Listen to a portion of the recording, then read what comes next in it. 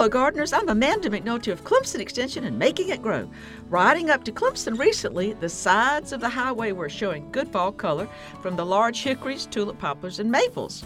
A smaller tree that was adding beauty was our native dogwood, Cornus, Florida, with reddish burgundy leaves.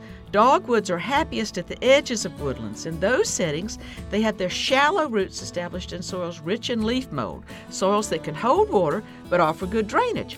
In filtered light conditions, dogwood branches gracefully reach outward to expose their leaves to sunlight, creating an open, loose canopy that lets you more fully appreciate their beauty. In full sun, surrounded by turf, dogwoods grow like a lollipop, all bunched up, with none of that softening, relaxed aspect found in more natural settings, and they're more likely to suffer from drought and damage from lawn mowers. Funded by South Carolina Farm Bureau and Farm Bureau Insurance.